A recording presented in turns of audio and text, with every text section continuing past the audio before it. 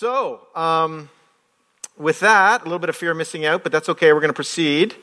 Turn in your Bible. Let's get right into it here. Turn your Bible to Paul's first letter to the Thessalonians.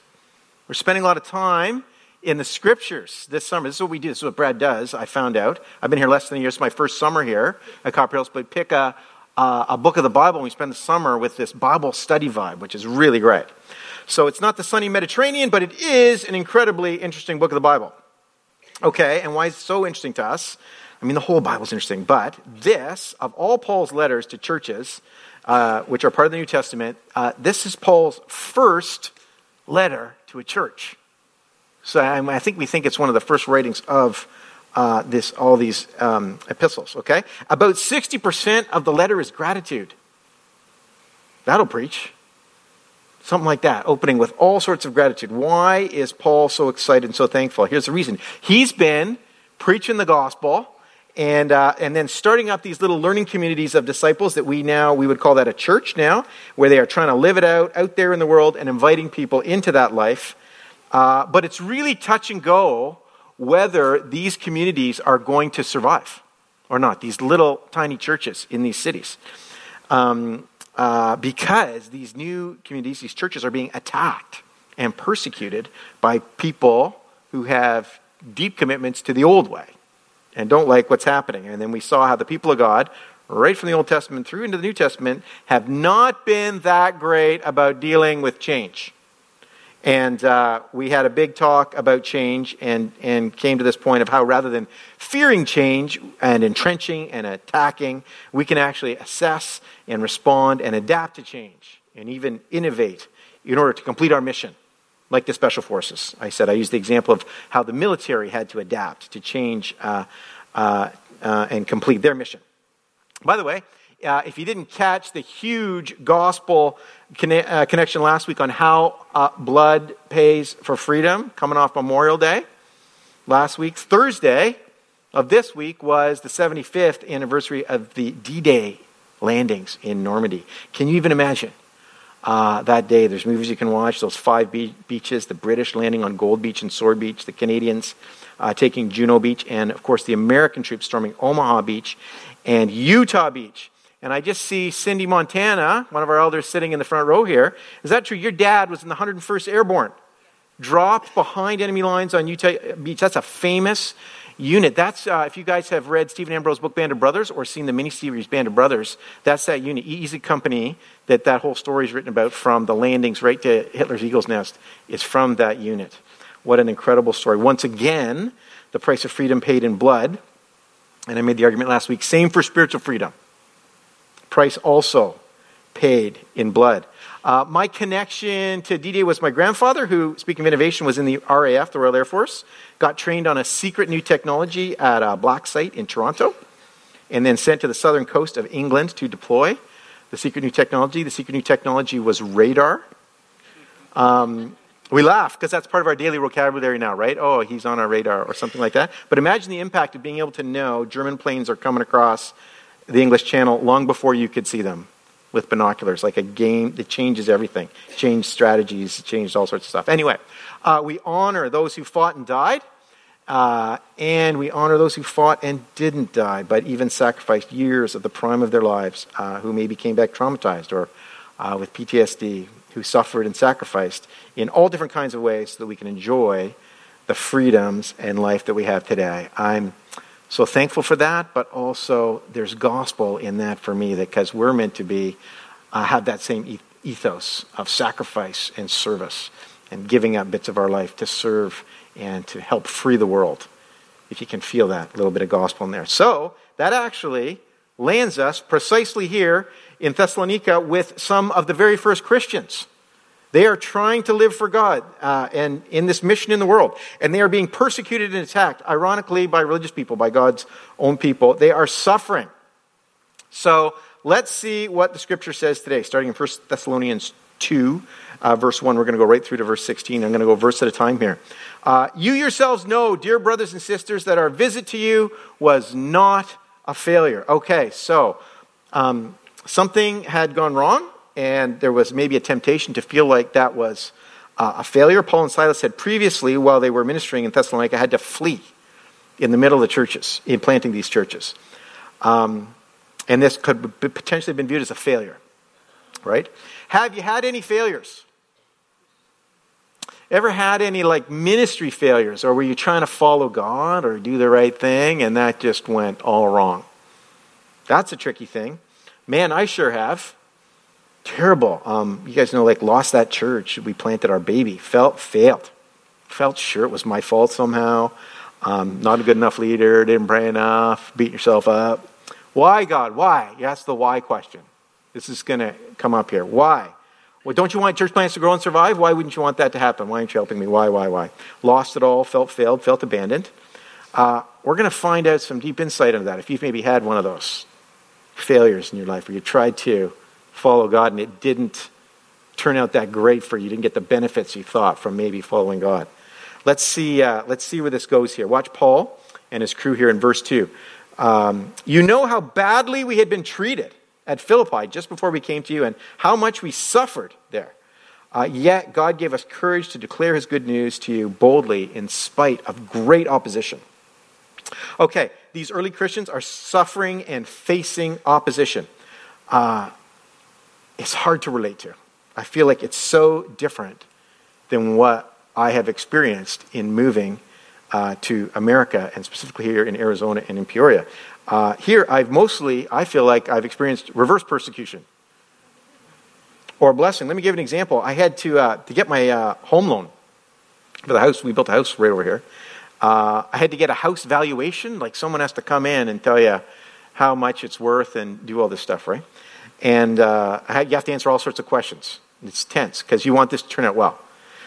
So this woman phones me up, starts asking me all these questions, was kind of rude, pushing me around, cutting me off, wouldn't let me finish answering the questions, wouldn't let me finish my sentences. This, but I have no power. I'm just absorbing it all because I just want this to turn out well. Somehow it comes out. I don't know how this came out, but I said, I didn't know how to answer one of the questions. I don't know. I just moved to America to serve as a pastor. Then it gets quiet for a sec. She had a southern accent. Well, that's just fine, Pastor. I'm sure we can get this all sorted out and it'll all be fine. And God bless you for serving the Lord here in America.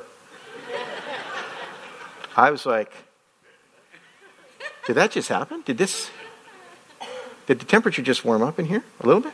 I went down a couple months ago. I went into the Native Wings over here by Fry's to get some wings for a church leadership thing that we were having. And manager recognized me and says, "Hey, are you a pastor at Copper Hills Church?" And I said, "Yeah. Do you come to the church?" He said, "No, but I saw you preach when I was visiting." And then he gave me a huge discount on the wings. I'm like, God bless America. It's good to be, I'm like, Toto, I don't think we're in Kansas anymore.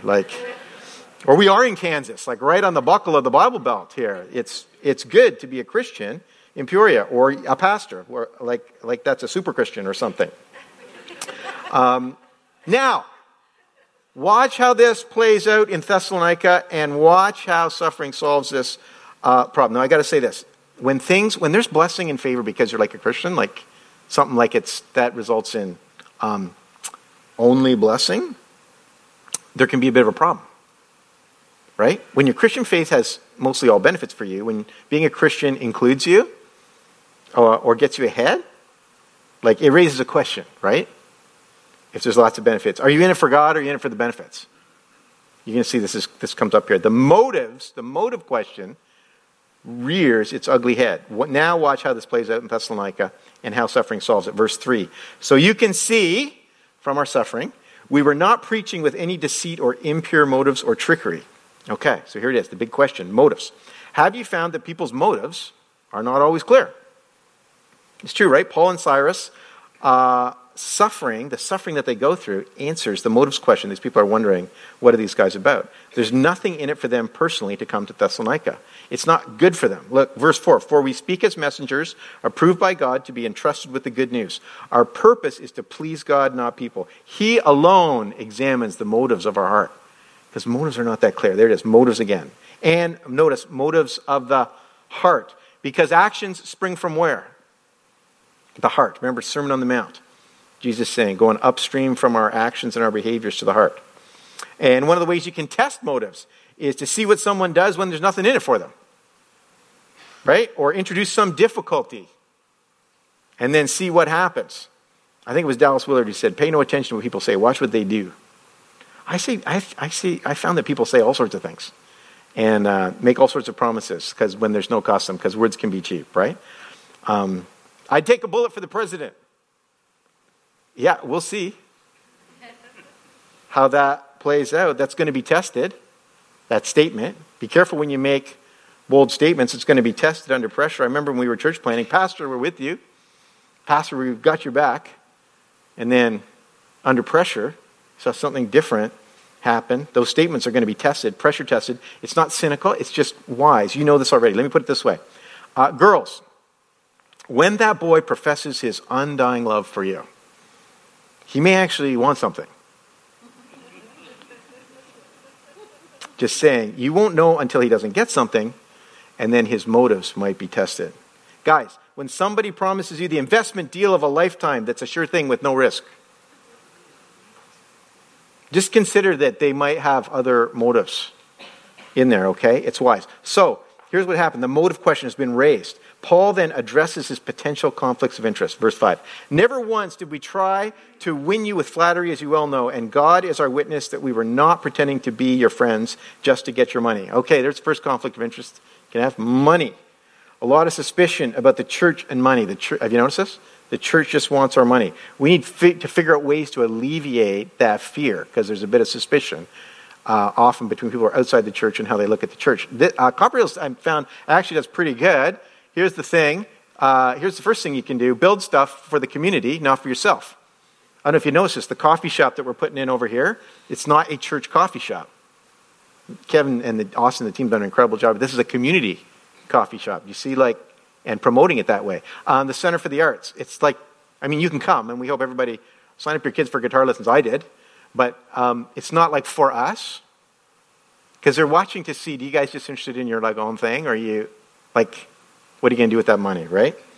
So, money can be the first conflict of interest. Verse 6, as for human praise, we have never sought it from you or anyone else. So there's different things. Motives that people can have. Some people are trying to make themselves look good or want control or want power. Paul answers any possible accusation of conflict of interest. Verse 7, as apostles of Christ, we certainly had a right to make some demands of you, but instead, we were like children among you. Because there's suspicion. He's actually going further here than he needs to. Or we were like a mother feeding and caring for her own children. We loved you so much that we shared with you not only God's good news, but our own lives too. Okay, there's something that helps alleviate the suspicion, being together, life together. There's something that helps build relationship, trust, and credibility. That's why we have life groups, right? Sharing the gospel by sharing your life is different than sharing the gospel by giving some information or a tract. You see the difference there? Living life together is the first way we see what someone is about. Now, let me ask you, who do you share life with? Maybe your family, I know, but here's one good answer to this, life group. If you're not in a life group, get in a life group. Did I manage to oversee life groups? You should get in a life group. They're really growing. Tim and Nick and that team have really done a terrific job on that. Next, back to the money question in verse 9. Don't you remember, dear brothers and sisters, how hard we worked among you? Night and day we toiled to earn a living so that we would not be a burden to any of you as we preached God's good news to you. This is so interesting. If you didn't know about this, the Apostle Paul, the original church planter in the New Testament, who's wrote a bunch of the Bible and went around starting these churches, had a side job, making tents for money, right? Now, you might have heard the term tent making. It just means working on the side to support yourself in the ministry. I do tent making. I build PowerPoint presentations in my spare time. PowerPoint is the new tent, right? But here's an interesting thought. Don't you think God could have fully funded Paul's ministry? Answer, yes. Why didn't he? Must have been a reason, a good reason. I don't suppose to know the mind of God, but at a minimum, I can see how it's helping. Number one, it's answered the motive question around you're just in it for the money. You know?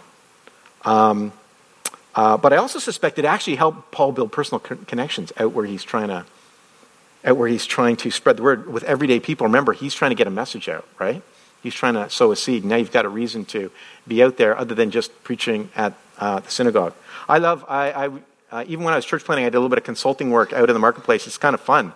Like you can get to know people before they know you're a pastor. You kind of talk to them. I mean, it eventually comes out that you're a pastor and then they stop swearing and act weird. But before that happens, it's kind of fun. Verse 10, you yourselves are our witnesses, and so is God, that we were devout and honest and faultless towards all you believers. This is all about motives. Paul is defending his motives. Verse 11, and you know that we treated each of you as a father treats his own children. We pleaded with you, encouraged you, and urged you to live your lives in a way that God would consider worthy. For he called you to share in his kingdom and glory. Wow. What would it look like to live your life in a way that God would consider worthy? Now, caution about the just try harder thing. Remember, we're not in the just try harder camp. But what would it be like to embrace something God's doing in you and live a life that's worthy? Does that look like safety and comfort? Does that look like bold sacrificial risk-taking? Is that somewhere in the middle there? All of us have to work that out for ourselves. Verse 13, therefore, we never stop thanking God that when you received this message from us, you didn't think of our words as mere human ideas. You accepted what we said as the very word of God, which, of course, it is. And this word continues to work in you who believe. Interesting idea that the word can continue to work in you. It was a great time to ask, are you in the word?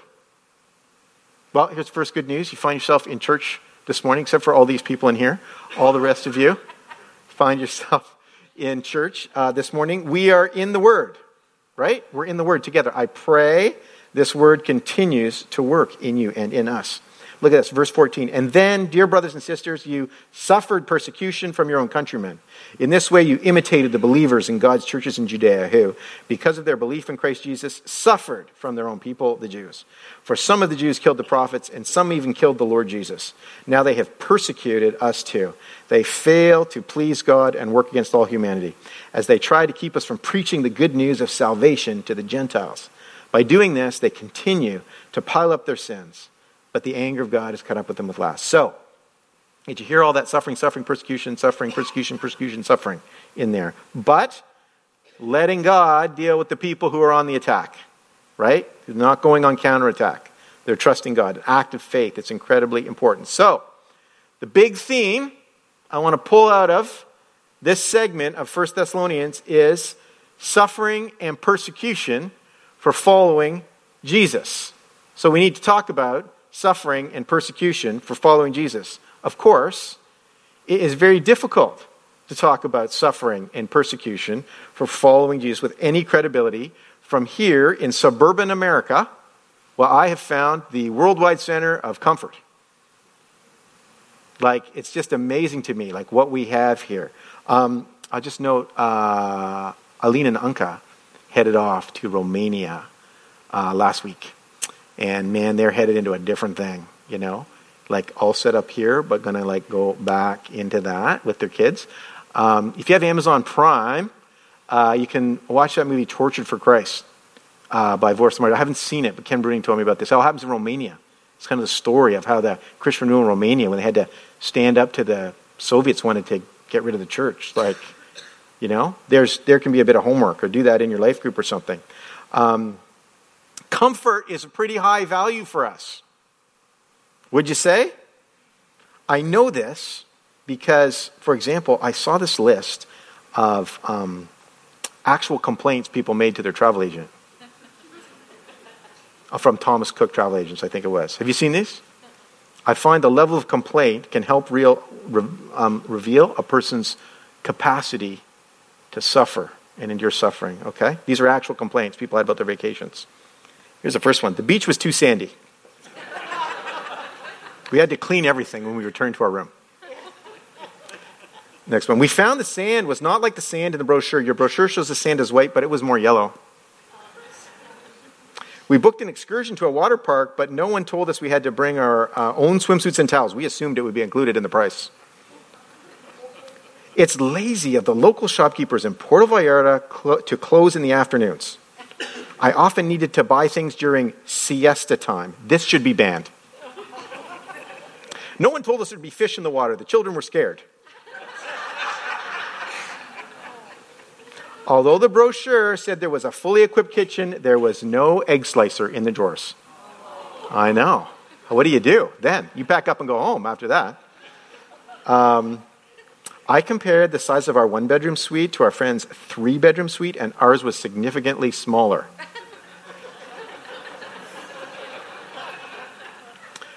When we were in Spain, okay, this is was funny to me because my wife and my youngest are in Spain on a missions trip right now, but I'm pretty sure this didn't come from them.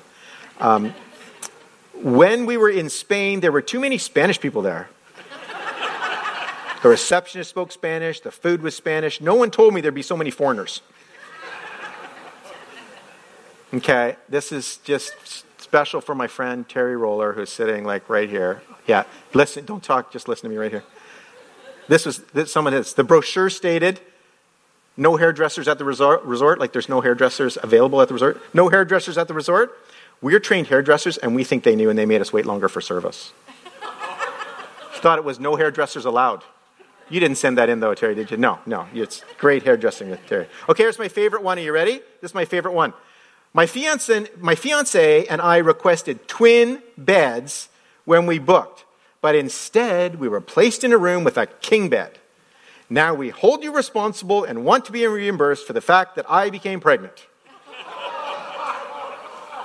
This would not have happened if you had put us in the room that we booked. Sorry to tell you, there's another way that cannot happen. Okay, if you've worked in a service business, you know that people's expectations for comfort can be quite high. But you see the problem with that when we live in our comfort-based society, right? As we get our lives arranged exactly as we want, even as we get our Christian lives arranged maybe exactly as we want, or our church lives, we lose something. A certain muscle can atrophy, the ability to endure, the ability to suffer well. We can become addicted to our comforts. Can't live without them. Get upset when we don't get them. We can go soft, get compromised. The threat of loss of our comforts can be used against us. We end up in a bit of a conflict of interest.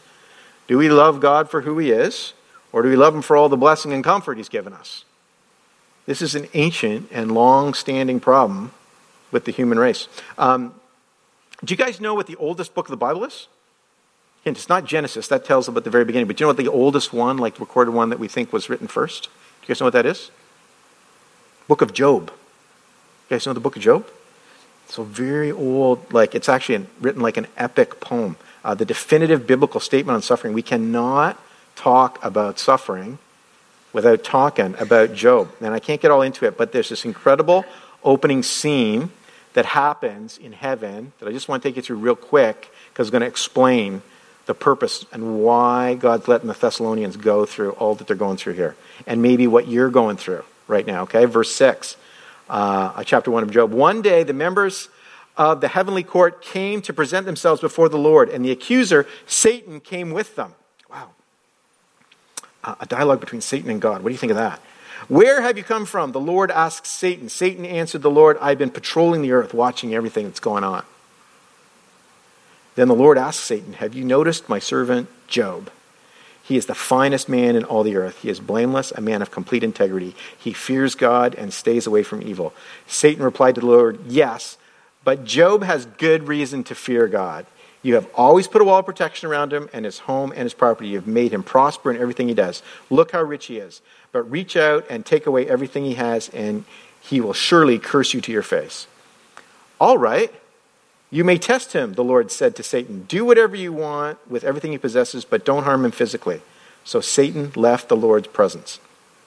What happens next is Satan does all these terrible things to Job, loses his business, his possessions, his health, even his kids and his family.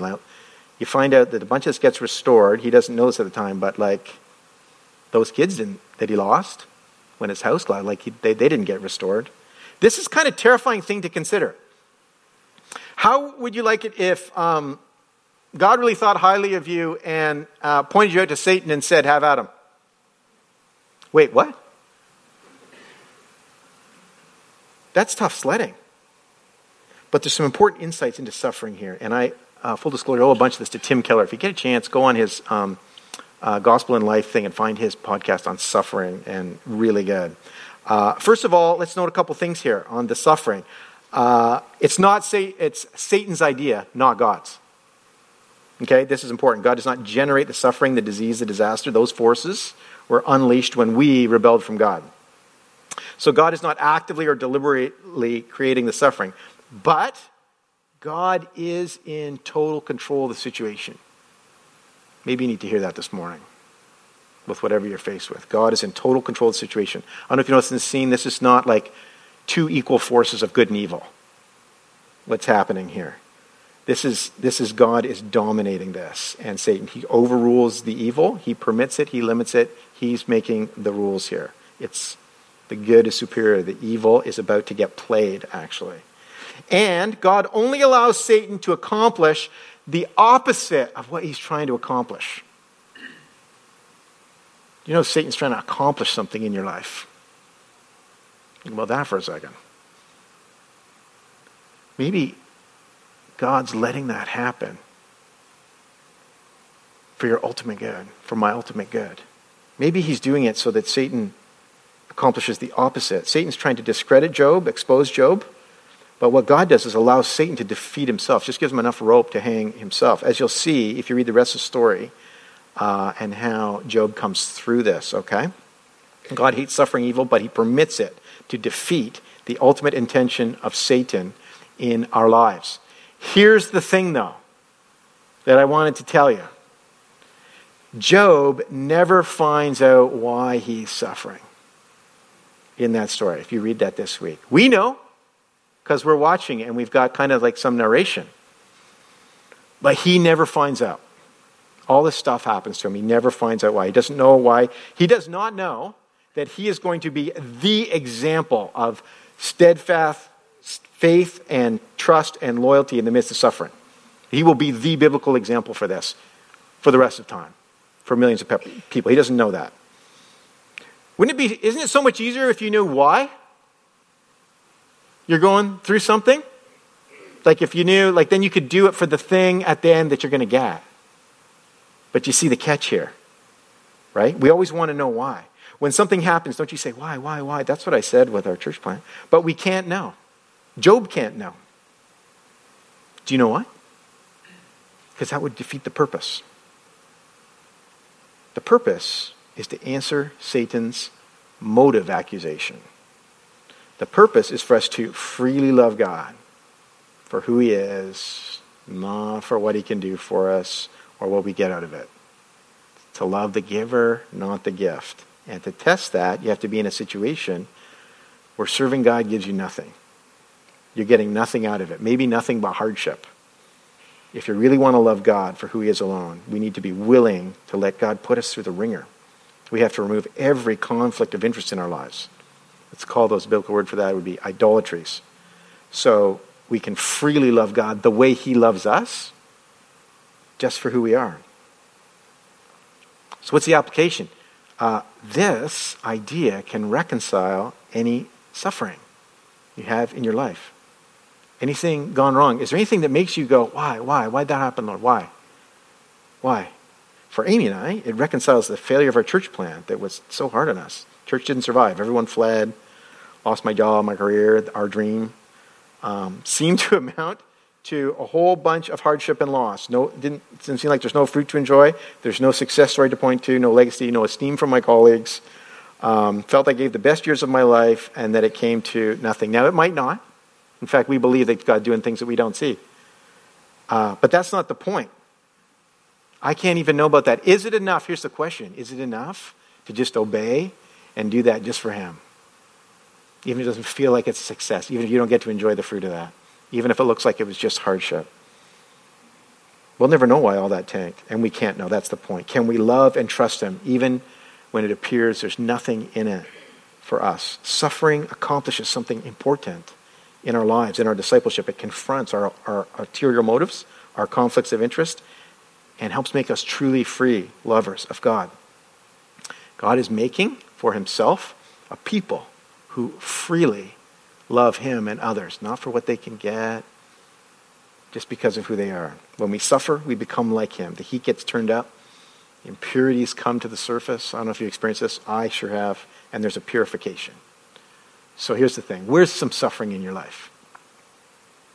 I know it's hard to compare when there are Christians in different parts of the world right now being martyred and undergoing incredible suffering and even torture for the gospel, true persecution, but it's okay. We start from where we are in our lives right now, right?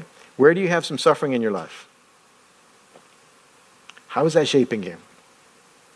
What impurities are coming to the surface? How are you dealing with those impurities? How are you being invited to trust God in that suffering? Even though it's not what you want and you don't understand it, you stay in that relationship and you trust him and see where this goes. How is he making you into a truly free lover of God? Well, the truth is there was only one truly innocent sufferer, only one truly free lover, and that's Jesus. I find our suffering is mostly because of our sin and selfishness. But there's one person who suffered not for sin and not for selfishness, but to serve God out of pure love. There was nothing in it for him. The invitation of his heavenly Father was, if you obey me fully, I will turn my back on you and let you die. Does that help you understand that moment on the cross when Jesus says, my God, why have you forsaken me? Eloi, Eloi, lema sabachthani? Like, wasn't that, when you first read that, didn't that seem like a strange phrase? Jesus separated from the Father fully and asking why, just like we do. Why? Doesn't he know? He's omniscient. Well, parts of his fully humanness, for him to do his mission, have to be shielded. He doesn't know. He can't know. That's the point. Truly abandoned by God, truly served God for nothing. There was nothing in it for him that he knew. Of course, it's going to change the world. That's the proof of true love. Suffering and no idea why. Satan says there is no love. People just do it and we treat each other to get what we want. There is no authentic love. Jesus died on the cross and proved Satan was a liar. So why did he do it then? His motive? For us. He did it for us because he freely loved us. And when we increasingly embrace unexplainable suffering the way he did, we increasingly become like him. So here we are. We find ourselves at this spot now, at the foot of the cross. And there's only one thing we can do, only one way we can respond, and that's with communion. So I'd like to invite the worship team up. And if you consider yourself a follower of Jesus, I'm going to invite you forward in a minute to receive communion. Today we have the elements at the front and the back of the sanctuary. I'm going to pray, and then together we're going to remember the greatest, most selfless moment of suffering in history. We're going to enter into that suffering. Let it shape us and bring meaning to any and all the suffering in our lives, big or small. Let's pray.